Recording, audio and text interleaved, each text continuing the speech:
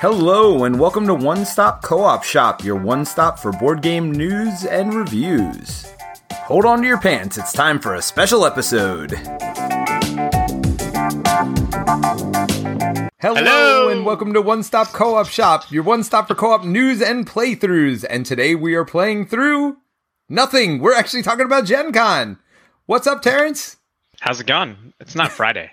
It is not Friday. It is Tuesday when we are not playing Marvel Champions. Although we will probably talk a little bit about it, but not as much as you think we will. And I'm also here with Jerry. What's up, Jerry? Hey, all. It's also not Saturday.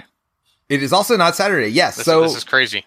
Yeah. No, I got two co-hosts on their unusual off days. So, things are off the rails already. So get ready for some wildness and some craziness. I will warn you, we're going to be talking about Gen Con today. So we're going to be talking about a lot of games, most of which will be cooperative, some of which will not be, though. And when they're not cooperative, I'll try to talk about their solo mode if I've played them. And we didn't play everything together, so we'll talk about some stuff we didn't play together as well, and just kind of cover it all. So if you don't like those like mashup shows where you hear everything, don't worry about it. We already got your download review, so you're more than welcome to leave now. But if you're in here for the ride, we look forward to talking to you about some new stuff and some stuff that's been around for a little bit. All right, so before we get started, I want to talk about a couple games we played. Terrence, are you on like delay or am I on fast forward? What's going on? It's during the week. Maybe his brain's on delay. All right, I don't know. It might just be delayed because it's real time for me.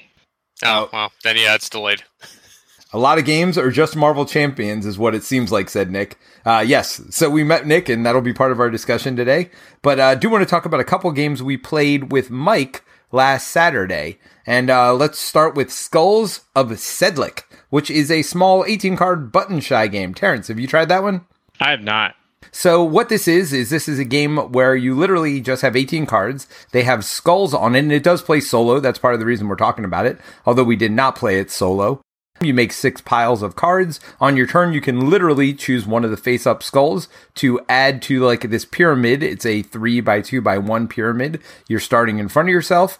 So you can take one of the cards and add it to your pyramid, or you can flip over 2 cards, choosing one of them to add to your pyramid. So basically, you're taking a card every turn. It could be either a quote-unquote somewhat random card or one of the face-up cards, and you're trying to like put things near each other or only have one thing per row. So Jerry, what are your quick thoughts on the Skulls of Sedlic? Well, for an 18-card game, like these button shy games are, I liked it. I think it isn't great with 3 players, and I'm not sure. I can't remember which way I thought it would be better, with fewer players or more players. I think fewer, actually, because at some point it didn't seem like there was a whole lot of choice with the player count we had. But I mean, for a game that's done in 10 minutes, it's a lot of fun. Yeah, no, I enjoyed that one a lot too, for what it was. And Mike said it was really good solo as well. So definitely look into that if you're looking for one of those. I mean, Button Shy had some popular stuff with, what's the other one? Have you played the other one, the city building Sprawlopolis. one? Sprawlopolis. Have you played that one, Terrence? I think that's probably the game that put them on the map for me and probably most other people, right? Sprawlopolis and then Agropolis is their farming kind of standalone / expansion. I actually think I like this better. Now, I didn't play it solo. Mike said the solo was interesting because you're making 2 different pyramids for yourself and just trying to get, I think there was a score range or matrix or whatever. So it seemed kind of interesting. I mean, I enjoyed it for what it is, right? It's 18 cards. Not a ton of like huge epic choices here. It's not quite as good as Sprawlopolis, but it's pretty good. Yeah. But speaking of huge epic choices, we played Kites next. We saw it last year and we talked about it a little bit when we were at PAX. But it is basically a sand timer game where you have 7 different sand timers in front of you, all with different colors and that empty at different rates. And you're basically playing cards to tell you when to flip those sand timers. So you only have a hand size of 3. When it comes to your turn, you play a card. If it has 1 color, you flip that sand timer over. If it has 2 colors, you have to flip both of them. And you're basically just trying to keep all the kites in the air at the same time, which, as you can probably guess, is sometimes hard to do. So, Jerry, I know you love real-time games. I know you love speed games. I know you love sand timers. Let us know what you think of this one. Yeah, I'm not the target audience of a real-time game. I mean, I guess it was fine for what it is, but games where people are reaching across the table and yelling at each other and trying to get people to do things. It's just not my jam. One thing I would note about the game is one of the sand timers, actually probably the most important one, the white one, was all kinds of messed up component-wise. Like one of the ends of the sand timers was not glued in correctly and it was tilted. So flipping it over, it was draining sand at a different rate, and it was more difficult to make sure it was standing upright. And in a real-time game, that's not great. So I don't know if that's going to be a common issue or it's just happened to be the copy that we got. But yeah, this one's not my favorite, although I could see why people like it. It is certainly family-friendly, and you can engage with kids on it very easily. Yeah, and there were other things that could make the game harder. As with a lot of these games, there are like negative cards you can put in. I think it's called a wind gust or something, where you have to announce it when you draw it into your hand, and then the next time it comes around to your turn, you have to play it. And it basically says flip every single sand timer over. So there's some interesting, fun stuff that you can do with that as well. Interesting, at least. Well, yes. And so we ended up playing that with my kids. They really liked it, and I like that one as well. So for me, it is it's a huge win, but I do like games like 5 Minute Dungeon and things like that. So, I mean, mileage may vary depending on what your thoughts on these real-time games are.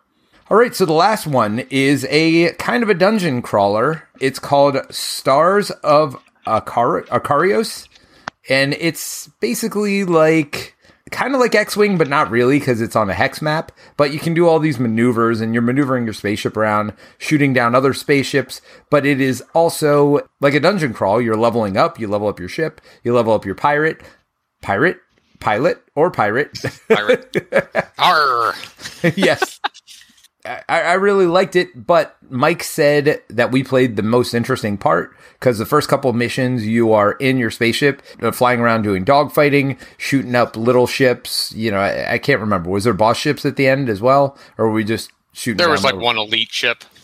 Yeah, and, it had stuff happening. You wanted to get to certain places, and there were a little bit of terrain on the map. But it did feel, unlike a dungeon crawl where you have easy control over your character's movement, it did have a little of that space movement where, you're going to tend to keep momentum if you go in a direction. It had facing for firing. It had some interesting stuff. I liked it way more than I thought I would.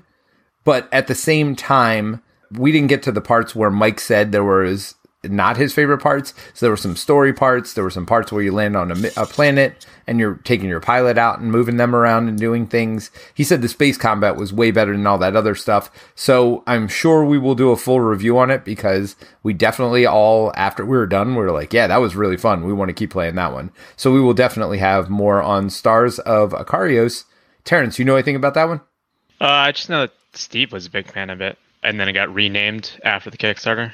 Yeah, it was called something else originally, but I guess they had some sort of trademark issue or something. It's been popular on the Discord too. There's definitely been people posting pictures of them receiving it and playing it, so people seem to be having fun. They said there's some flawed experiences, but people seem to be liking it. Yeah, it borrows liberally from Gloomhaven. I think it has a lot of similarities. You even have that little modifier deck instead of dice when you're attacking something, when you determine what the final damage is going to be. So there's a lot of Gloomhaven DNA in there, but it is sufficiently different, and it's definitely its own design. I wouldn't say it's like a copycat of Gloomhaven. It took some parts from it, but I enjoyed the ship combat part. I mean, I expected Peter to like the ship combat part because he's a tactical movement battling aficionado, and I like that just fine, but it's not my absolute favorite. But I had a lot of fun with it. I thought it was good. The cooperative elements were good. And it was fast, right? The missions and it was relatively fast. Yes, I at no point did I get bored. Like, I was always engaged in what was going on. We played, 2 missions? Two missions of it. Yeah, I mean, it was the first 2 missions, so who knows? I mean, it could get longer and more drawn out, but it was definitely a good start. So definitely expect to hear more from us on that one, because that was definitely one of my highlights. Even though it wasn't Gen Con exactly, we haven't gotten to that yet, but that was definitely one of my highlights of games that I played recently. Terrence, did you have anything pre-Gen Con that was new to you, or? No, I don't think I had anything pre-Gen Con. I got Oathsworn, but it's still in shrink. I feel like opening a big game like Oathsworn 3 days before Gen Con is not the way to go. Now, did you get the miniatures, or so the 4 boxes? Yeah, I mean, this was back in, I feel like 2019 or something when I backed it, when I was young and stupid and thought I had shelf space. I think now I would probably get the standees one, but it's like 4 boxes, right? Like, and all the miniature boxes are the same size as the base box. A little bit smaller, but yeah, it's ridiculous. Yeah, and then you have 2 mystery boxes too on top of that. I don't know. I have major regrets for having FOMO basically on the all-in. Yeah, no, I would say I would have been probably happier with the standee version. Not that the miniatures aren't great, not that it isn't awesome, but I mean, it takes up so much space and it's so big. And unlike other games, and we'll talk about this a little bit later, I mean, we're going to talk about gameplay in a little bit because we did end up playing it at Gen Con. The big thing for me is you don't get the standees. And in a lot of these games, when you get the miniature version, they still send you the standees, but the miniatures actually take up some of the space that the standees would have been in the main box. So you don't even have an option of playing with standees. And the benefit of standees is it's one box. Literally everything fits in one box if you have the standees. Whereas, one really, really heavy box. Oh, it's super duper heavy. That is for darn sure. I'm pretty sure it's like 30 pounds. But it's not 4 giant boxes. One super heavy box, which that one box is super heavy anyway, still would have been better than one super heavy box and 3 super giant boxes. I think the standees must make the box weigh more, right? Like, I feel like packing all the things in one box has to weigh more than the like. Well, you'd think, but those miniatures, like when I was messing around with them, they are solid. They didn't hollow out the miniatures. So like that rat broodmother, I think it was, is a chunky beast. Pretty darn heavy. So solid plastic might be probably equivalent weight to the standees. Although you only have a couple of minis in the box. Yeah, so exactly. That's what I was saying. Like you only have very select amount of minis in the base box. So jamming all the cardboard into one box, I imagine, weighs a little bit more. Yeah, maybe. All right. Well, let's actually get to Gen Con then. So Wednesday, let's talk about our travel day, which is Wednesday. We did play some games that night, so we'll get to that in a minute. But Terrence, you want to tell us about your experience getting into Gen Con? It was a disaster. I was doing connecting flight, and my first leg got delayed, and so that cut my connection from a comfortable hour to 10 minutes to make the next flight. And I had no faith that I would be able to make it, and it was not the last flight out, but I think probably because of Gen Con, like there were no seats on any flight to Indianapolis on Wednesday, at least on United. So I spent a bunch of time with the customer service, and it's very much your mileage may vary depending on the agent you're talking to. So the third agent I got actually was able to get me on an American flight, which was a direct flight out of Austin. So I ended up getting there like hours earlier. But when I got off the phone at like 9:30 something, the flight was at like 10 something. And so I had to repack my bags because I have like status on United and stuff. So I was checking a bag in case I wanted to like buy stuff and then check out on the way home. But I don't have any status on American. So I repacked all my bags into a smaller carry-on and within like 10 minutes, and then like basically was out the door and got to the airport. And of course, now you have a carry-on with a bunch of like all these like cards for like the LCGs I had. And anytime you bring that through an X-ray thing, there's like a 50-50 chance they think it's a bomb. Yep. And so that happened to me. So they literally unpacked my carry-on of like every Marvel Encounter card that I had of like those BCW boxes, and they literally opened every single one, looked through like a bunch of the cards for each one in case I was like hiding something, and did that for every single box. So it was definitely not my favorite travel experience, but I end up there, and I'm glad because I think the earliest flight would have got me in at like 1 p.m. on Thursday if I had to fly out the next day. Yeah, and we ended up driving up, and it was about 8.5 hours. Pretty steady flight or drive, not too bad, not too many problems. So, any car stories, Jerry? Was there fun stuff I was asleep for while I was driving? No, just a few beeps from your car as you were, veering left and right on the road. Pretty uneventful.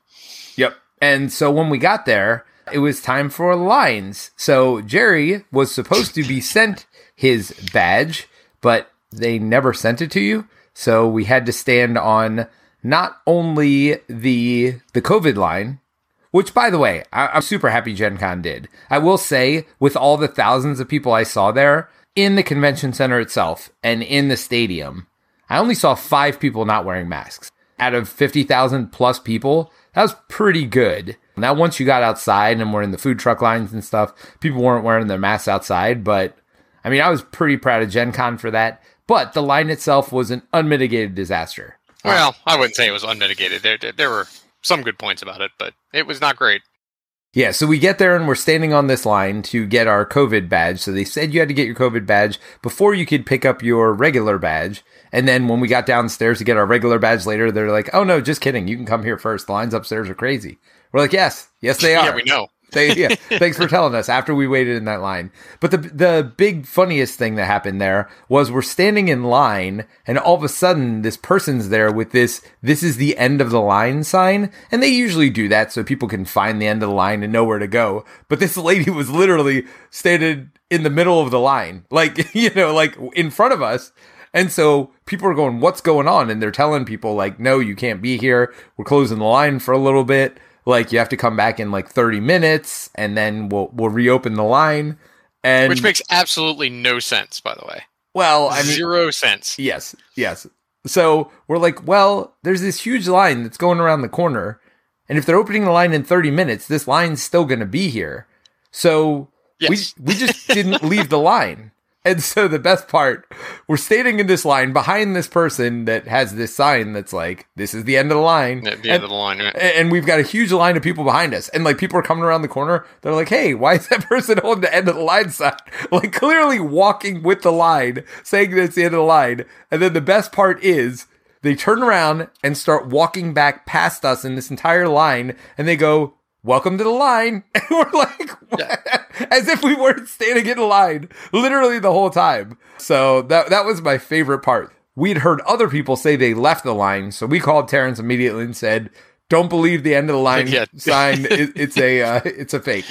So that said, I mean, beyond the poor communication and the random end of the line person moving around seemingly at a whim, the line did move pretty fast for the number of people who are in it. Once you could see the actual booths where they were doing the vaccination check, people were going through there very rapidly. So they were pretty efficient in actually getting the vaccination checks and the bands on the wrists and everything. It's just the line management part was chaotic. And I mean, there's 50,000 people, just as a reminder. Like, Gen Con released their numbers, it was over 50,000 people. And they'd never had to do this before. Every other time, they haven't had COVID check-in. Maybe they did it last year, but I'm sure the numbers weren't at all what they were this year. No, I think they were like half last year. They scaled it down. Right. But this year, even if people got their tickets mailed to them, they still had to be in that COVID line. So It was literally, everybody getting in that line at some point. Yeah, so Terrence did get his tickets mailed to him. And so what was your COVID line experience? It took about an hour, even though it was moving. It's just so many people, right? So I think one of the like defeating things about the line was like you hug the wall on the left side and then eventually you turn around and then the left side is like the right line for you. And that's when you're going the right direction, right, towards the room and not away from it. But it was, I think it was like 5 or 6 rooms in the convention center. Like you just walk through a hallway and you'd open up to another room and you're just like, oh, it still is going. And like, it just took a long time to get to that halfway point. Yeah, it was definitely circling around and around that upper floor for sure. I think they have them turn corners on purpose just so you have hope that when you turn that corner, that's the end of it. And then you turn the corner and you're like, oh no, but maybe it's that corner right ahead. Because that happens like 10 to 12 times. Yes, I mean, we definitely were going around and around in circles. So to be fair, all right, so we arrived at, 7:30, 8 o'clock at night. To be fair, PBCQ says we arrived at 11:30 a.m. and had no line for either vaccine band or the badge. So, yeah. Yeah, but we would have had to leave at 2 in the morning to do that, so that wasn't happening. Yeah, when we had... And we would have died somewhere in the middle of Ohio as Peter fell asleep. Yes, yes, on an 8.5-hour drive, yeah. No, I'm glad I got a good night of sleep the night before. So that was probably, for me, the biggest negative was we had to wait on 2-hour lines. But again, that being said, I mean, the lines were moving pretty fast the whole time. So we got through there and then got to a little bit of gaming that night. And I know that was Terrence's favorite night of games, right? Oh, absolutely. Well, I got to meet Henry, so it was pretty good. Yes. Oh, I forgot. Henry played with us that night. So we played Hansa Teutonica, because I mentioned it to Henry, who we mentioned in previous podcasts, and I'm sure he'll be listening to this one, so I'm sure he'll have comments for me. But he is the designer of Parks and Trails. Super duper nice guy. Love Henry. And so we ended up playing Hansa Teutonica because I mentioned it in front of him. He's like, oh, I love that game. I hadn't played it in years, and I know Jerry hadn't played it in years, and Terrence had never played it. And let's get the negatives out of the way. Terrence, what'd you think? I learned a lot about privilege and taxation. I feel like that's the summary of that game for me. And I also learned you can beat people with only 2 actions if you commit. Oh, that was me that got beat, by the way. Yep. Jerry almost lapped the 3 of us, but I wouldn't go that far. But Henry and Terrence were tied for second and 1 point ahead of me. They pipped me by 1. I don't think you guys thought I was that close, though. I ended up pulling out a bunch of endgame scoring points at the end, but not quite enough to pull into second or third. You did okay for having no discernible strategy. Yes. Yeah. Well, I mean, that's me, Mr. No Discernible Strategy. I mean, I felt like Peter's strategy was to block everyone else from getting 3 actions. I mean, maybe. Yeah. Like you got 3 actions really early, Jerry. Like Peter decided not to get 3 actions and decided to tax the road. And then you got 3 actions, and then he literally blocked Henry, and it remained that way for like 3 turns. And I was just like, you're literally just letting Jerry get ahead because he has 1 more action than everyone else. Yeah, I didn't mind. Hey, I got okay so what you're saying is I got the assist. So Jerry got the win, I got the assist. Okay, that's fine. And everybody else was not doing as well. So for those of you who don't know, Hansa Teutonica is the Euro-iest of Euro games. It's definitely like getting cubes to place on the board, although there is a lot of player interaction in this one. So there's a lot of blocking other people, as Terrence said, but you can knock other people out. So there is a cost to doing it, but you can certainly get wherever you want as long as you're willing to pay the tax for it. So it can be a at least seemingly mean game the first couple times you play. But from what I understand, there's a solo mode for this one. I have not played it yet, but it is a very interesting game. And if they do the solo mode a fun, interesting, like basically block you at every corner, I could see this one being fun even in solo. It's a fun game. I like it. It is a very aggressive Euro. As you know, most Euros are not, but that Hansa Teutonica is. But it is very dry and themeless. So going back to PBCQ, they said they got their Tuesday, by the way. So that was okay. Tuesday at 11:30 a.m. There was no line. Well, yes, I can imagine 2 days before the con started, there wouldn't be a line. I mean, there was an industry day on Wednesday, but and Nick said there was no line Friday evening when I got there. Well, yeah. Oh, that's because you missed most of the con, Nick. Yes. I mean, there was literally just Saturday and Sunday at that point. Only half the con. Let's be fair, Jerry. Well, Sunday closes early. Yes. So well, he caught part of Friday too, right? So, oh, okay. All right. Yeah. I imagine if I went in when I landed on my earlier flight and I didn't wait for you guys and then showed up late because of a work thing, I bet there would have been less of a line Wednesday afternoon when I got in at like 2 or something. Yeah. Probably. Yeah. So then Jerry went to bed. By the way, so my con's a little bit weird, and actually I should have brought this up earlier, but I'll bring it up now. My con's a little weird because this is the first time I've ever brought my son to a convention. My son's 14, so it's not like he's, a little kid I'm dragging around. But my con is a little bit disjointed, so you'll notice I didn't get to play a lot of new games at this. Friday was my big new game day. But I'm going to be talking a lot about painting with my son and walking the hall with him and showing him the football stadium and things like that. So we did a lot of that kind of stuff. So I do apologize. I don't have as many new things as I normally would. But also, I got some family time, so I don't regret it at all. But I just wanted to point that out front here a little bit too. So my con experience is a little bit different because of that. So, but... at this point, Jerry ended up going back to the room because it was probably around midnight or so. And it was after midnight. and Terrence and I did what we do. We played Marvel Champions. And that's not a new game for you?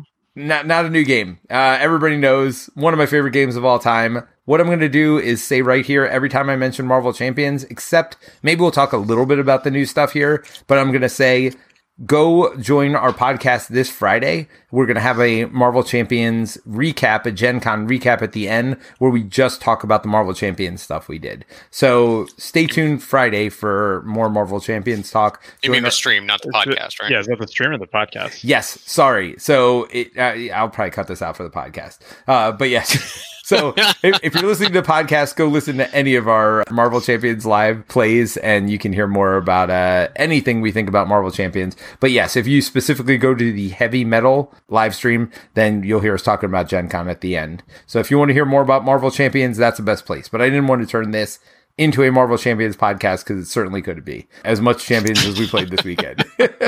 So that's Wednesday night. Any other experiences you guys had that I left out? Just food trucks, right? I don't even remember what I got Wednesday night from the food. You trucks. got tacos and not island noodles like everyone else. Yeah, Yes, I got island noodles. The tacos was a bad idea. I'll just say it here up front. Like when you go to the food truck line and there's food trucks that's empty, and you're like, oh, I'll just go there so I can get the food quicker. Yeah, there's a reason those lines are empty usually. Yeah, it wasn't terrible, but it was not great by any stretch. The empty cupcake truck was pretty good though. And yeah, no, the cupcake truck was great. We did not get it Wednesday, but we certainly got it later in the week. I was just commenting because the line is usually empty for the cupcake truck too. Oh, really? Oh, yeah, no, that's great. The flying cupcake or whatever. Yeah, no. Definitely check that place out if you can. All right, so Thursday, remember how I said we weren't going to talk about Marvel Champions? Guess what? I lied. So we started off with a content creator only demo of the new Mutant Genesis set. So Terrence, you were part of that. What did you think? That was really cool.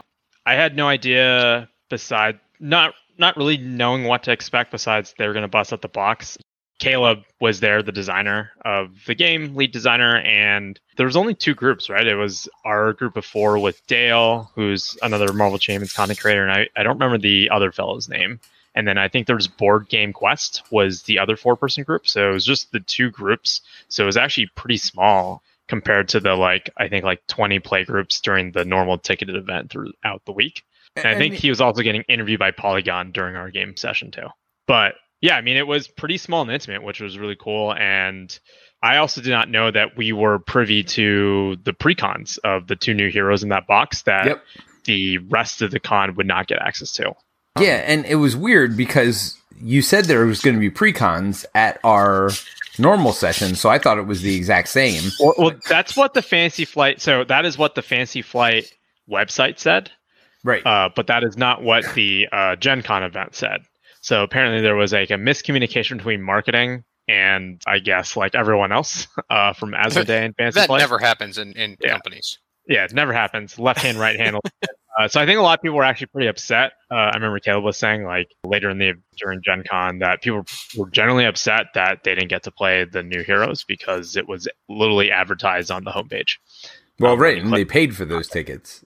But we got to play the Sabretooth scenario, and unfortunately, Peter and I did not get to play Shadowcat or Colossus because we actually brought decks, and the other two people did not, so kind of felt bad making them play literally the starter decks from the core set, which were the only other decks that Caleb had. Well, and here's the other thing that I realized, or thought, I was like, oh, we're going to be playing again in a couple of days. We'll just play those pre-cons then. What I didn't realize is that no, we wouldn't. So we didn't know either that we weren't going to have the opportunity. Yeah, I think we found out 5 minutes after because I think I made that comment and asked, and Caleb said that this was a special thing for us and that it would not be available during the ticketed event. But it's just it's not like you can basically rip that out of someone else's hand mid-game, right? So. Yeah, so here's what I'll say about the new expansion. It's called Mutant Genesis. It is X-Men. The two heroes in it are going to be Colossus and Shadowcat. I don't know much about Shadowcat at all, except for the fact that she's stealthy and she can phase through things. Yeah, so she can phase through things. She does. And I think they did the mechanics very well in the phasing. The first villain in the box, close your ears, fast forward 15 seconds if you don't want to know, is Sabretooth. And we actually ended up playing against him in both of our games, so we're kind of saving ourselves from having to discuss it again later. He does a lot of healing in there. I'm not going to spoil the gimmick to the mission, but the bottom line is he does heal after every time he activates. So he does, especially in a 4-player game, he does a lot of healing. So you definitely need to kind of build up to a point where you can just blast them away, which is very different from not only any other villain in the game, but any other, certainly a first villain in a campaign. So he seemed to play a little bit longer, at least in both of our games. We didn't even finish that first game. Well, we made the mistake of playing expert just out the get-go. I may have suggested that. Yeah, it just took longer. But yeah, and then Colossus's protection precon, and then Shadowcat is an aggression precon. Yeah, so we had fun with that, but for those of you looking forward to X-Men joining the Marvel Champions universe, guess what? It is your time. And I guess the only big other thing we noted was that the standard cards that you get in every set, Strength, Genius, and Energy, have new art now. So it's all X-Men related art. So that's kind of cool. You're getting the same cards that you had, but at least you finally got some with new art on it. So it's all X-Men themed. So everything in the box is X-Men themed, which is kind of neat. Yeah, we learned from Caleb that as much as it was they wanted to have cool new art for all this stuff, it was more so because of a licensing thing. Like, apparently you're not allowed to cross the streams. You can't have Avengers and X-Men in the same box and sell it. Like, that is actually a thing that would cost them the license if they did that. Yeah, Mary says, I think they should have done an X-Men core set for Marvel Champions. Yeah, I mean, you've got most of what you need in there to play, except for, of course, the tokens. That's the big thing. And the standard encounter set, which they probably should redo at some point anyway. Not only so it is, X-Men themed, but also so that you could have more than one. So when you go to a con or whatever else, you have more than one standard encounter set that you could bring with you. So that would have been cool if they'd redone the standard and expert cards. I mean, that and the tokens are really all you're missing. All right, Jerry, you've been quiet for a while. What were you doing while we were playing? And my son was with us for that, by the way, also. So I did not just leave him in the room the whole time. But I will say Thursday was a day that was a lot of media obligations. So he did end up video gaming quite a bit on Thursday. Well, I'll talk more about my time with him later. But at this point, he was still with us. And Jerry, what were you doing? Well, I started off Thursday morning walking the hall. So wanted to see if there was any, because I hadn't really heard of any new things coming out at Gen Con that really, really interested me that much. But I decided to see, maybe I'll discover something as I'm walking around. First thing I noticed was the line. So the maker of Planet Unknown is a small company called Adam's Apple Games. And they had a pretty small booth kind of tucked away. But the line coming from them was just absolutely ridiculous. They sold out of Planet Unknown, the deluxe Kickstarter edition, and, pretty early on Thursday morning, and they didn't get any more in. So congratulations to them for having such a success. But for those that don't know, Planet Unknown is a game where you have essentially a Lazy Susan filled with tiles of different shapes, kind of like a polyomino. Well, exactly like polyomino. And then each player has their own planet. Each turn you select one of these Tetris-like pieces and place it on your board. And there's various rules surrounding that. But Peter and I played it on Tabletop Simulator, and it was quite good. I enjoyed it a lot. Now, it was a competitive game. I do believe there's a solo mode. Yep. So simultaneous, even, right? It is simultaneous. So one player chooses which well they want to pull their polyomino from, and then just by virtue of having moved the Lazy Susan, you have to pull one from the one that's directly in front of you, and everybody does that and places it and adjusts their tracks and everything at the same time. Not to interrupt here, but that's one of the coolest things for me is it's not just placing polyominoes, but each polyomino represents like two different types of terrain. And those terrain types like level you up on this like tech track. And that for me was the coolest part of it. The thing that separated it from most other polyomino games, that and the fact that it plays up to 6 players simultaneously. So you're all playing at the same time. So Terrence and I actually played this game when we were at Con of Heroes as well at Colin's house. And we had 5 players that day. So what are your thoughts on it? I thought it was cool. I mean, I don't really like competitive games, but I like the polynomial puzzle, and I think you had a choice of 2 tiles right in front of you as well, so it's not like you're forced to just take each just well one. has 2 different tiles in it, yeah. So that's kind of neat too, that like you can't completely, well, I guess you can kind of screw someone, but like you at least get a choice of 2 different tiles, which I thought was kind of nice about that.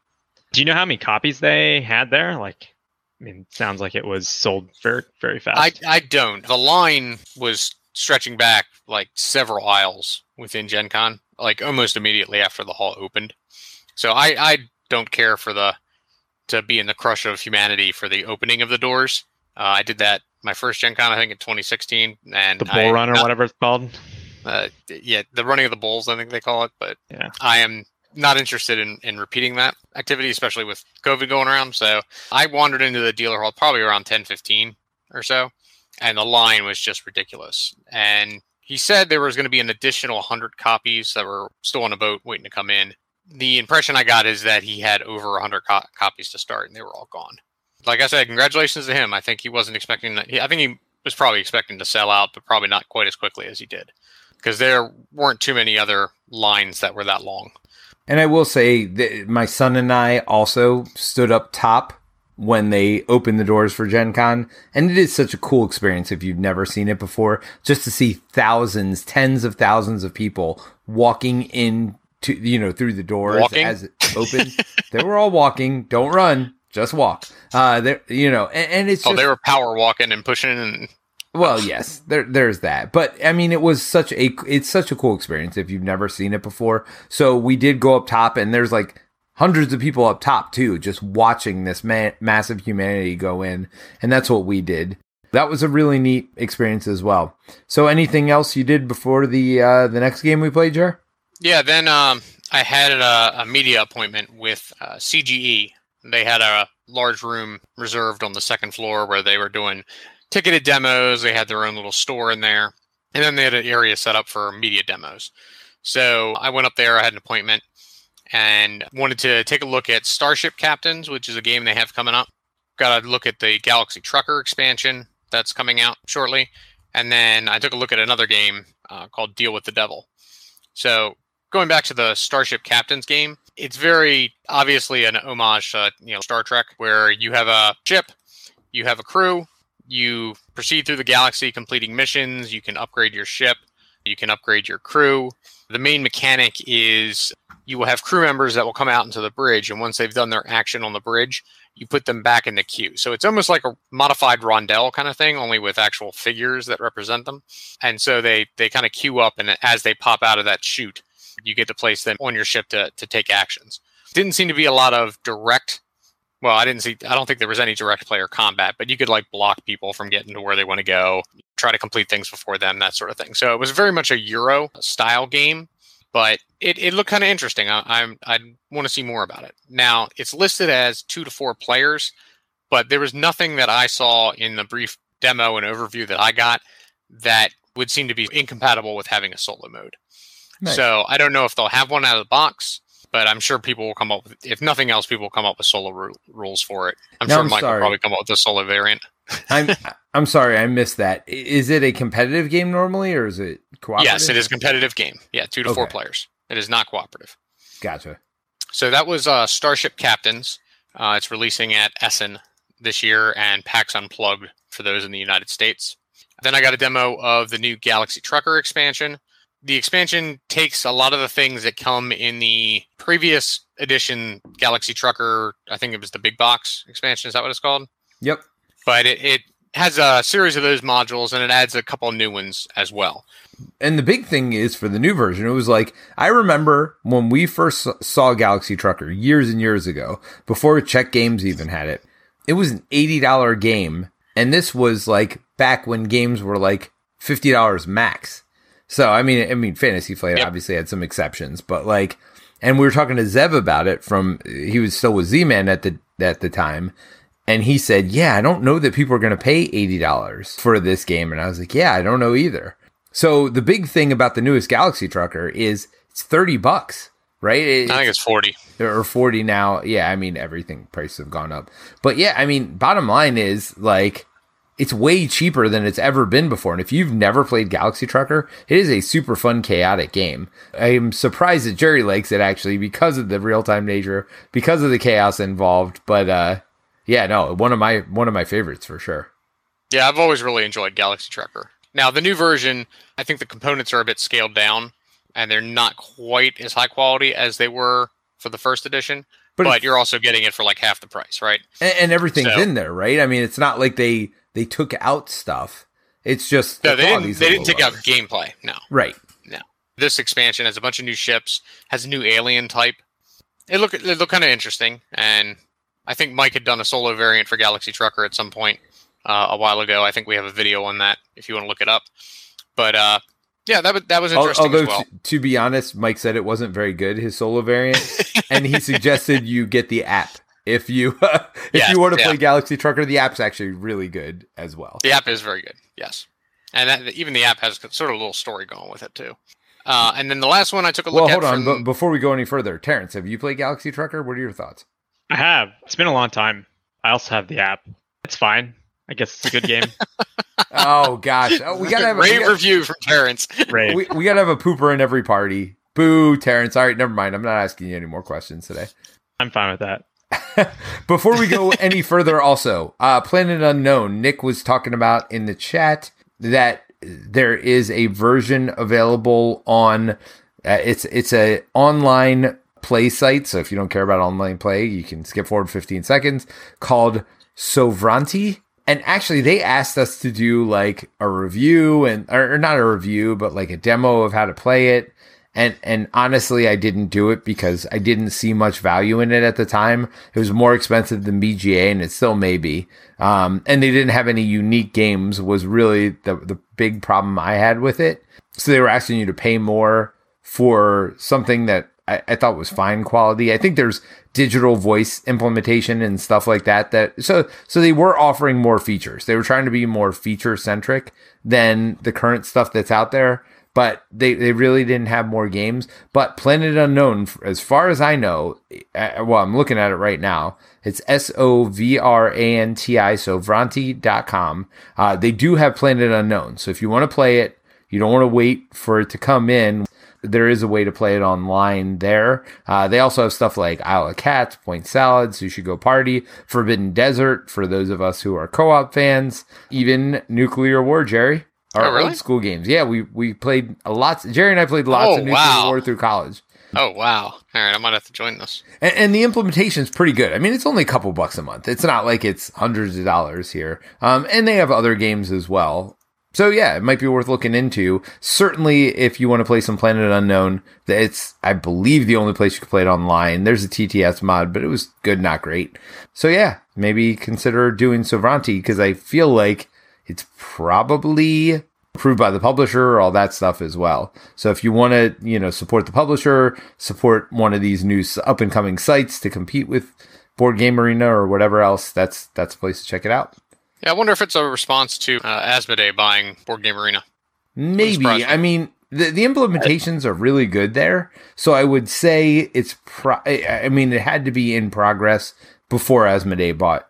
It's not like a fly by their seat of their pants, just got implemented thing. Asmodee did this, let's come up with a competitor. No, the quality is real good there. Yeah, I think it's been around for like 4+ years now at this point. Oh, really? Oh, no. I mean, well, they certainly didn't promote it for that long. And I will tell you, there's literally 4, 8, 12, 16, 17 games on there. So it's not, slow your roll, Terrence. Slow your roll. 17 games. Let's not... I don't think it has a ton of stuff behind it, but I think it's been in the works for a while. Yeah. I mean, it may have been. So free on there right now. You can play Point Salad, Isle of Cats, by the way, solo as well, and Dice Miner. So yeah, Isle of Cats is on BGA too, isn't it? Yes, it is. It was on both. And that was part of the reason I was like, what am I going to promote on there, right? Like, they were going to give us free codes to give out. I just didn't think there was a lot to it at that time. But I will say Planet Unknown might be worth checking out. Because it was good. It wasn't I had any problem with the thing. I just didn't see the value, like why you do that instead of Board Game Arena, when you're talking hundreds of game versus at the time it was like 8 or 12 or whatever. Oh, it's an installed app too. It's not just a web interface like BGA. Yep. Okay. Anyway, all right. We spent a lot of time here and it's only Thursday. Let's keep going. All right. So the last game I got a demo from CGE was Deal with the Devil. And this one is an app supported. There's no way there's a solo or cooperative for this one. But basically, each player takes on a different role. They're either a human, which means they have a full soul. They're a cultist, which means they have most of a soul. Or they're the devil, who has a bunch of resources but doesn't have any soul. And then there is a trading phase that's assisted by the app, because the app knows which player is which, but nobody else does. And basically players trade sets of goods or sets of resources or parts of their soul in order to get a resource that they need.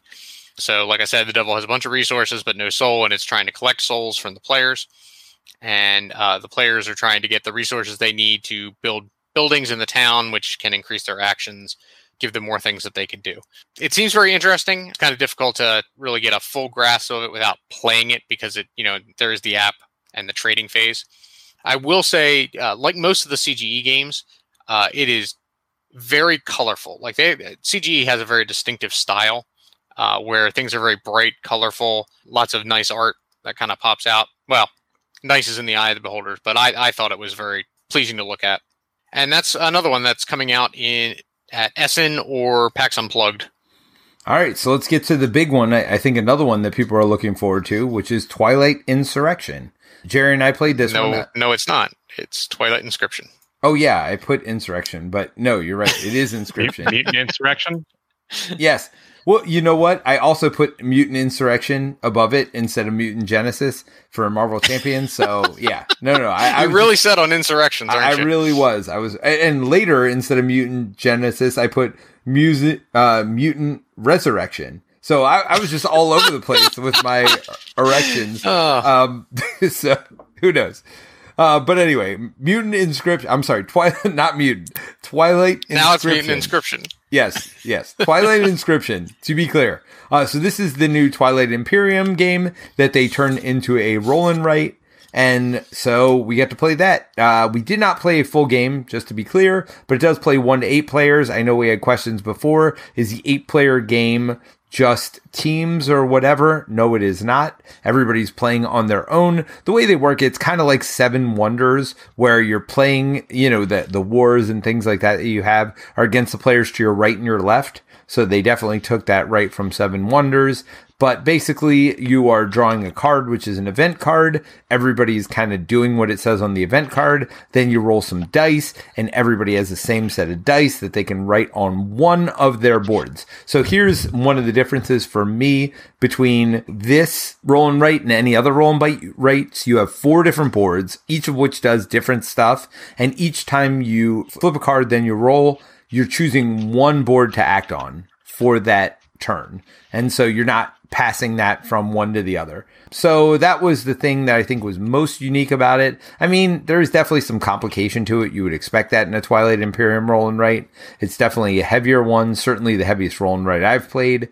Jerry, before I get further, what are your impressions of this one? They really went all out in teaching the game. They were well prepared. They had these really big blown up versions of each individual board that they would hold up and walk you through how to do it.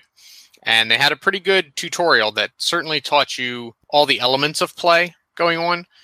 The only problem I had with it is they were teaching you the mechanics of playing, but they weren't teaching you the fun of playing. Yes. So it wasn't until the end of the demo that things started to click and I could see where it could be fun to play, but it wasn't, what I was doing wasn't particularly fun at the time because I wasn't really making the decisions that I think had the most fun associated with. Well, and to be fair, our dice rolls were pretty they were dice rolls they were uninspired. Well, they were uninspired because we literally rolled all the same symbol, and so we didn't really have choices. You know what I mean? It was very much that we all basically did the same thing on at least the first sheet. Because literally there wasn't much of a choice because we had the same roll and everything else. And that would always be the case, but you don't always have to choose the same sheet. Through the tutorial, they made you choose the same sheet, but and it was pretty obvious. If you were using the sheet, what moves were obvious. But yeah, normally you wouldn't have to do that. You could choose any sheet, even from the very beginning of the game. But the designer was teaching it to us. It was their first demo, obviously. They were obviously warming him up on, again, it was a media session. We played with the Rolling Dice and Taking Names guys. Marty Cannell. Marty. So, it was definitely a learning game. Dale, again, the casual gamer. So if you haven't checked out his channel, check him out. Check out Rolling Dice and Taking Names as well. Both great guys. We had a ton of fun playing with them. But we said at the beginning of the game, and we warned everybody, we have commitments after this. We're not going to be able to stay for the whole game. So we knew that going in. So we both wanted to play more. In fact, we thought about buying it. We just couldn't find it to buy before, or again, it was one of those, running the board. Yeah, I heard they only have 30 copies a day. Yeah, there's no way you were going to get it there then. And so we didn't really have an opportunity to buy it, but we both wanted to play more, although I'm still not sure, just like you said, whether it's good or not. Yeah, I pre-ordered it though. Yeah, oh, okay. What the heck? Well, there you go. So we'll have it. But I mean, so how much was it? Just out of curiosity. I think it retails for $65. I think there's places you can find it on pre-order for like $52-ish. That's what I got it for. And I will say the biggest negative, at least component-wise for me, is because the boards were dark, they used these markers that were like chalk markers, which basically the designer said, yeah, be careful. I got these on my clothes and it doesn't come out. So it's one of those things that I noticed by the end of the weekend that I got it on my arm, and he's certainly right. Like, I showered every day and I still had marker there on my arm by the end of the convention. It was still there. Well, it's not there now. I mean, I got it away, but... Well, that's because you showered with soap when you got home. Well, sure, there's that. Nick said, I found it hard to get a feel for the races or the objectives would really how they would really impact the game. Also, the price of 50 plus seems like a lot for a roll and write based game. I will say it felt like more than a roll and write, even though it wasn't. Yeah. I mean, it's a lot, right? It's a lot. I mean, if you, and people are like, oh, does it feel like Twilight Imperium? That I think would be the other question. And I can absolutely for certain say, no, not even a little bit. It feels like a roll and write set of the Twilight Imperium universe. It does not, at least to me, feel like Twilight Imperium. What are your thoughts? I think the elements of Twilight Imperium that will come through are the different races and the race powers and stuff like that, which are things that they didn't even hand out until right before we had to leave, basically. Yeah. I think we got one turn with having our individual racial powers. Races. Yeah. Yeah. And I think that's where the most Twilight Imperium parts are going to come from. The rest of Twilight Imperium, like the ships and moving them around, the way combat is handled in this roll and write is not anywhere close to that. And if what you really like is the combat in Twilight Imperium, it's not in this game. No, you're basically drawing Tetris pieces in a area and fighting the person to your left or right based on how many pieces you have. Yeah, well, not even pieces. Like for each piece, whatever points it touch, you count that up, and it's like, oh, I have 4 Tetris pieces, or my Tetris pieces touch 4 points in this sector, so my combat strength is 4. I compare that to the person on my left. I have another one on my right. I have 6 points on my right. Let's see how many wars I've won. If you win, you get a benefit, which is something usually you can spend on a different board. I mean, there is a lot of I do this on this board to do this on this board to do whatever. I get these resources to do whatever, and if you lose a victory point at the end of the game. So I don't know. And that's not to say it was terrible. I didn't play enough to say it was terrible. It's not the same as nowhere close to the combat in Twilight Imperium. Yeah, no, the combat for me was the weakest point by a large margin. So, Terrence, did you get a chance to try this one while you were there or look at it? I did not. I didn't have a big interest in it. Not a big fan of roll and writes. And I also heard a full game is a 2-hour game. That seems about right. Which just sounds long for roll and write for me. Yes. You are correct, sir. It does seem long to me as well. I mean, the demo, we were there for an hour and a half. And like I said, we didn't even get a real good feel for it. To be fair, it was a learning game. It was a teaching game. They were teaching 4 groups of 4 at a time. So it wasn't the easiest way to go. And I'm sure the demos got smoother and stronger as the weekend went on. But well, ours wasn't the first demo. I saw them demoing before us, but we were only there for an hour though, because we left at quarter of, and it didn't really get started until quarter of. So I think we only saw an hour of the gameplay, but I didn't feel like we were halfway through. No, did you? No, not even close. But the bottom line is, I also felt like we did 5 or 6 rounds of the game. Mm-hmm. About that, and I feel like the last 2 rounds took about 5 minutes each, and the first 4 rounds took 15 to 20 minutes each. Yeah. So, I mean, as we were learning the different boards, he was going through everything on the boards. And so, yeah, it's just a lot to take in at first. And he didn't even explain everything before we got started. So I think there's a big learning curve to it. And to be fair to them, they have a walkthrough, which is basically what we played in the rules. There's a separate rule book that just walks you through the first 4 turns of the game. And that's basically what we did there. So I do think it won't be as hard to teach as you think, but I do think the teach is going to take a while. I will say kudos to Fantasy Flight / Asmodee. They were prepared to run that demo. They had the equipment, they had the setup, they had a guy with a mic'd up and everything, and it did do a very good job of teaching the mechanics of the game. Yeah. All right, so I'm going to talk about what I did next real quick. So that was Twilight Inscription. Yes, Twilight Inscription, not... I'm just going to try to make Peter keep saying a name. Not Twilight Insurrection, not Twilight... Well, you said it was a roll and bite at one point, which I think you might have stumbled upon a new genre that we need to explore. Yes, well, it is what it is. All right, so the media, or the obligation I had next was AEG. I'm going to talk about a couple things real quick because I didn't get to see a whole lot there. They had a video basically talking about a bunch of games. The big one that stood out to me is Dead Reckoning. In fact, it stood out so much, and John D. Clare was in the room with us. It was a bunch of media people, but he was in the room with us, and I talked to him a little bit afterward about it. And Colin, I know, loves it as a solo game, which is Dead Reckoning. And they have a new thing on Kickstarter, so I literally backed it today. They have a new expansion.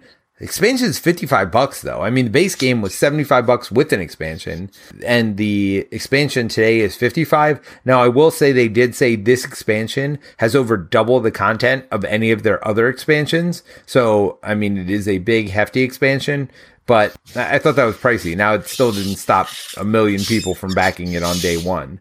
It still did well. Yep. Have either of you played Dead Reckoning yet? Nope. I'm interested though. I've not. It's a 4X game. Well, it's a pirate game. It's a quote unquote open world, but it really seems very Euro-y. I've seen a lot of videos of it. My son's into pirates right now, and so I'm super interested in trying it with him for sure. I mean, it's got the card crafting system where you're you got the cards and sleeves, and then you put clear cards on top of them to change the attributes of the cards. So it's kind of like deck building, but you're really just building up the cards that you have. They give you more symbols, whatever else. It seems interesting. I don't know that it's super duper piratey or whatever else, but I don't know. It seemed interesting to me. The videos, the plays I've seen of it look really good. And Colin says the solo is excellent. He actually didn't want to play it with us at 4 players or 5 players. It's just too long at higher player counts. He just doesn't want to play with you. Well, I mean, that could have been it too, because I was super interested in it, and he's like, "Oh, we have 4 other people coming." Nope, we're not playing that. Nope. Yeah. No, I just ran the Kickstarter page. It says it's a 4X swashbuckling game. I mean, as much as it can be, but it's kind of a card crafting game. All right, so Dead Reckoning was the big thing they were pushing. Like I said, I got in on the Kickstarter. The game looks interesting to me, but I just got in on the base game. I did not go in on the $260 or whatever. I did $75 for the base game and 1 expansion. And I'm looking forward to trying it and seeing how my family likes it. So the nice part is it's not real easy to get right now, and this is an easy way to get in on it. They also showed Wormholes, which is a pick up and deliver game that does have a solo mode, so I'm interested in that. Mike, I'm sure will do a video of it because I got a copy of it and I brought it home.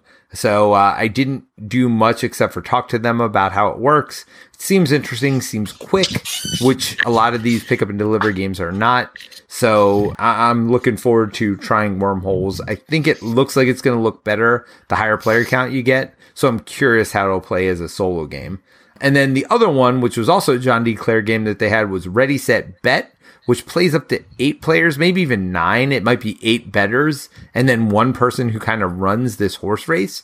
So Ready, Set, Bet is a horse racing game where it's, John D. Clare said he set out to make a 0-player horse race, which basically means you have no decisions. You're basically rolling dice. So there's 1 person that'll be rolling the dice, moving horses. It's real simple. You roll a 7, the 7 horse moves 1. You roll a 7 again, the 7 horse moves again. It's very much a craps feeling when you play it. The big gimmick, mechanic, whatever you want to say, is based on the number you roll. If you roll doubles, so if you roll 5 and then 5 again, the horse moves not only 1 space the second time, but it gets a bonus move equal to a multiplier of whatever the odds of rolling that number are. So 7 is still most likely to win, but it gives some benefits to the other horses to kind of move them ahead. It's a real-time betting game where as this 1 person's rolling the dice, and actually there is going to be an app for it. It's not available yet, but so that you don't have to have a dice roller person, there'll be dice rolling on a screen and you will just follow it that way, but you're betting in the middle of this race. So you have a 2 through 5 point betting chip, and you basically throw it on different bets. Like there are 3 bets for any horse to win, 3 bets for it to come in second, 3 bets for it to come in third.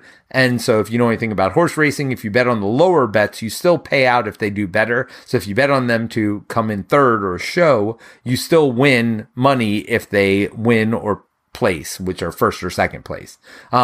So there are all these betting spaces, and they have different multipliers. So if you bet on them to win, it's like a 3 times multiplier, again, depending on the odds of the horse winning, whatever else. There's lots of multipliers, but the bottom line is it's a pretty cool, and it feels a lot like craps to me, which Jerry will know this. I love craps. So like it's one of my favorite games in the world. It's a gambling game, but like this felt a lot like craps to me, except in real time. So you get that thrill, and each race is only like 5 minutes. Like, because the person's literally rolling the dice as fast as they can, calling out numbers like 7 moves up 1 space. And like people are cheering for their horses. This was definitely the hit of the AEG room, was Ready, Set, Bet. And I don't think a lot of people are talking about it at this point.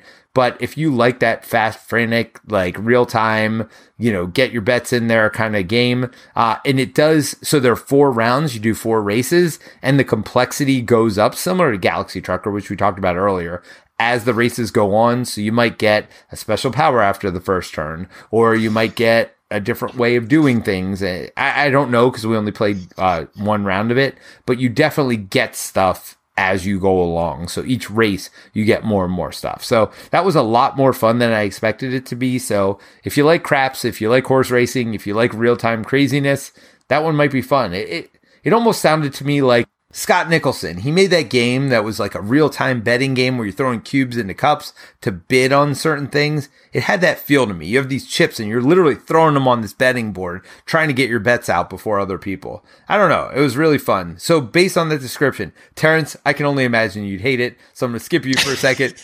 Jerry, based on that description, what are your thoughts on that one? Sounds like it needs to be played with real money.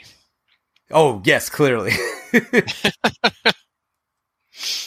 Yeah, I don't know. I mean, I'd certainly try it. I mean, your description seemed to center around the excitement of not making any decisions, just rolling a die and moving a horse. Well, yeah, I mean, that roll... No. And again, there is an app for that roll as well, so you don't have to have somebody doing that. The real fun is in the betting. I never did the dice rolling part. So basically just have an app simulate a horse race and you throw money. Yeah, on bets, exactly right, as it goes along. And it's not real money, so you don't even have the thrill of the winning cash or losing cash. You know what? Why do I bring 2 or having somebody bring around free drinks while you're doing it? Why do I bring 2 people on this podcast that are no fun at all? Honestly, what's wrong with you? So Terrence, I'm just making fun of the way you described it, because I'm listening to you describe it and I'm progressively getting less interested. All right, so Terrence, we already had Debbie Downer 1. Let's hear Debbie Downer 2. Did any of that sound interesting to you? I think it'd be cool to. I feel like you would be very good at being the announcer of this horse race. And I do think it's important. So, for example, one of the powers, I lied. We didn't play 1 race, we played 2. So you had to pick between 2 special powers, and the one I got was anytime double 1s were rolled or double 6s were rolled, snake eyes or boxcars, I got $1, right? So whenever John D. Clare, who's a designer of his game, he's rolling the dice, he's like, oh, boxcars, and me and this other guy high five because we both had boxcars, right? So or we both had the same power. So I don't know.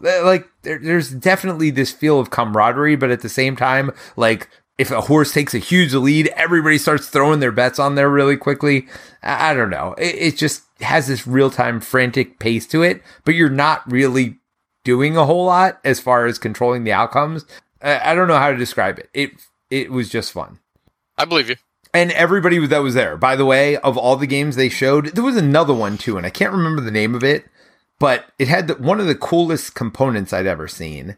And I would pay attention to Will, the Hungry Gamer. I'm sure he'll be talking about it because he actually played in that one, where you have this cube box is the best way I can explain it. And you push the button and let it go, and it drops out 9 cubes in a 3x3 pattern. And based on where those cubes are laying, you're adding buildings to your city. but you have to pick a color, and then like it's almost like a roll and write where you're picking color and you have to lay those buildings in that pattern on. So if you pick orange, wherever there's an orange building, you have to pick a spot anywhere on your board to put those like 3 or 4 orange buildings, however many come out. And then everybody else has to pick a different color. So it seemed a little bit like a roll and write, but the mechanic for that was this like little cube box that you're pushing. It almost felt like Camel Up, where you have that, inverted pyramid where you push the button and one dice comes out and like that tells you how you move stuff. This was very similar to that, except with cubes. So look forward to that one if you're interested. I mean, Will said he liked it. So, and that one I believe has a solo mode as well. All right. So Terrence, while we were doing that, or while I was doing that, because Jerry wasn't there, what were you doing? I went and got lunch. I recommend eating while you're at Gen Con. I actually did one of the things where one of the steakhouses at St. Elmo allows you to pre-order a lunch. So I did that and just went and picked that up. So that made lunch much faster than doing the trucks. And it's like right in the mall. So it's like, like a 2-minute walk from the convention center. Nice. You like go in, pick your lunch up, and then leave. Worked pretty well. And then I went and tried the Librarians, which Wasteland Sniper was telling me a bunch about that game before the con and said I need to try it out. So I went over there and demoed that with my coworker, Andre. So what were your thoughts on that? It felt like a mix of Arkham Horror and like Lord of the Rings a bit, or Marvel Champions. And you love all of those games. Like, to be fair, I'm not actually joking. I know it's hard to tell sometimes. But like literally you love all those games. Some more than others, but yeah. I thought I enjoyed it. I mean, we didn't even though there was no one else in the booth besides the two of us and the people working the booth, they only let us play like one turn, which was really awkward. Like basically we did one turn, they like stopped the game, and I was just like, you're really not going to let us play more, which was really surprising to me because it's not like anyone else was waiting to sit down and play. No, they just didn't know what happens after the first round. Their demo people only got the first round training. Yep. They wasn't any questions. So I did end up buying it because they had the Kickstarter version there, so you could get stuff that wasn't being sold at retail. So I ended up picking it up, and I've since read the rules, and they did not even teach me the game properly, which was great. Nice. So I bought the game off of like basically not the right rules, which was fun. But it's neat. They have it is like Arkham, but there aren't locations, so it's like more like Lord of the Rings where you have the scenarios you're trying to progress through. But it does have like the agenda deck and the act deck where the kind of Brotherhood, who are the enemies in the TV show, are trying to do something. And so they have their own thing they're trying to progress independent of you. But I think some of the neat mechanics in there. So then you also have a bunch of skill checks that's like Arkham, but instead of doing like the chaos bag, they have dice. And so like, you have stats for the dice you're picking up, right? And then anytime you can only have 4 on either side. So anytime you're going above 40, you take away from the other side. And then basically when you roll dice, like the successes get subtracted from the failures. So if you have a 0 at the end where everything gets subtracted, it's a failure. So you need at least like 1 success at the end to kind of pass that test. And so that's kind of how you do all your checks. Unlike Arkham, you can generally do like more than 1 damage by just rolling well. So it's very plausible on like a high die count that you can do a ton of damage on the enemy. And they didn't tell us this in the game rules when I was demoing, but like you can donate cards called Devotion to kind of turn dice. So there is like some decent amount of dice mitigation to like turn a dice from a blank to a success. Which is important, obviously, with all these. Yeah, which is really important in dice game, turns out. Yep. It's like nice to kind of have that. And then either player can do that, right? But you can only do 1 card. So if you are in a group of, 2 people in a co-op game, right? Like both of you can kind of do that. And so when you only have up to 4 dice, that's like a 50% swing right there. And so that was cool. But I think one of my favorite parts was how the resource management worked, where you discard cards off the top of your deck face down, and there's like an energy stack, right? And you use that to kind of pay for cards. But at the end of the turn, you get this, I think, neat choice of like, you can either draw up to 3 cards or get like up to 3 energy or any mix of those. And so kind of depending on what you have in your hand or like what you're trying to do, you get to make that choice as a player. Because I think it's like very common on these card games to either not have enough cards or not have enough money to pay for stuff. So you get a lot of, I think, flexibility at the end, which is, I think, unique in this space. Yeah, that's cool. We definitely have plays on both the main channel and our streaming channel, so go check those out. I know Jerry, Mike, and I played that one as well, not live or not on the streaming channel. No. And do you remember much about it, Jerry? What are your kind of thoughts or remembrances? I don't remember the specifics of the game. I remember liking the game. I thought it was a solid game, and this is coming from someone who's not the world's biggest fan of Lord of the Rings card game or Arkham. I won't even say you can say it. I won't even say it. But I like the Librarians. I thought the theme was pretty well done for what it is, and the gameplay I found interesting. Now, don't ask me the specifics because this was like, well over a year ago, I think. Yeah, it was 2 years ago, I think. Yeah, but I do remember liking it.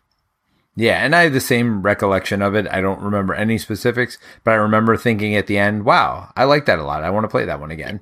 So that was my big recollection. Jerry, you did RPGs during this time, right?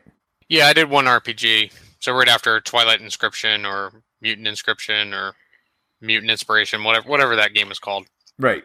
I had an RPG scheduled for Torg Eternity, which Torg, not to spend too much time on it, but if you like RPGs, Torg is an RPG that's basically a remake of a RPG from the 90s.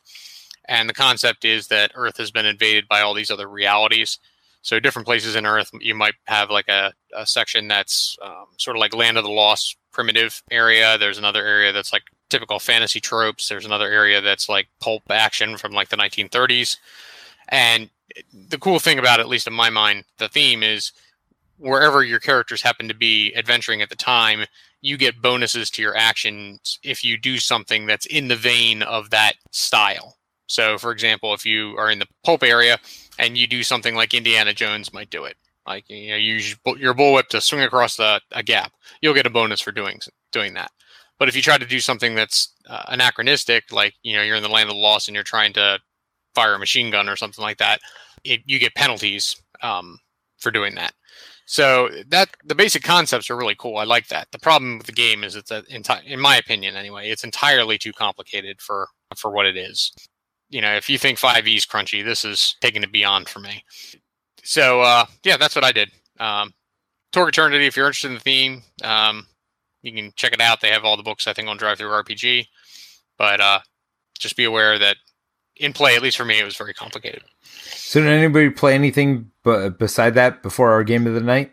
No, I think I spent most of the rest of the day just wandering the hall for the first day because it's massive, right? Like if you haven't been, it's a huge floor and definitely like an experience, right?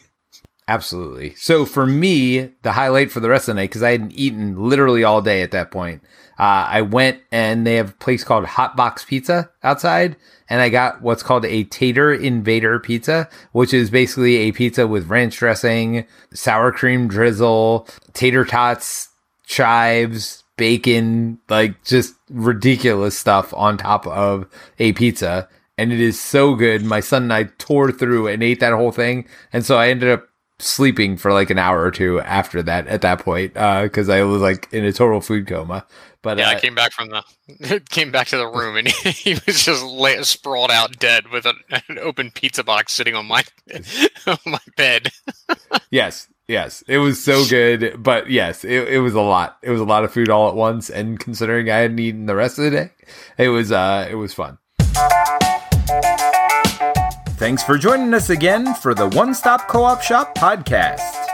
Check out our YouTube channel at One Stop Co-op Shop. Also, join us for games and discussion on our Discord channel. You can support us on Patreon at patreon.com/onestop or leave us a review on iTunes. Thanks again, and we'll see you next week for another Top 5 list. So we're going to end the podcast there. This was a 3-hour recording. We will be back next week with the second part of our Gen Con recap. But if you can't wait, head over to One Stop Co-op Shop Streamed, and the entire 3-hour recording is there in one spot. I hope you've enjoyed it so far. Next week we'll be back. We'll be covering Oathsworn. We'll cover all of Saturday, and we will also talk about our final thoughts about Gen Con this year. We'll see you then. Bye!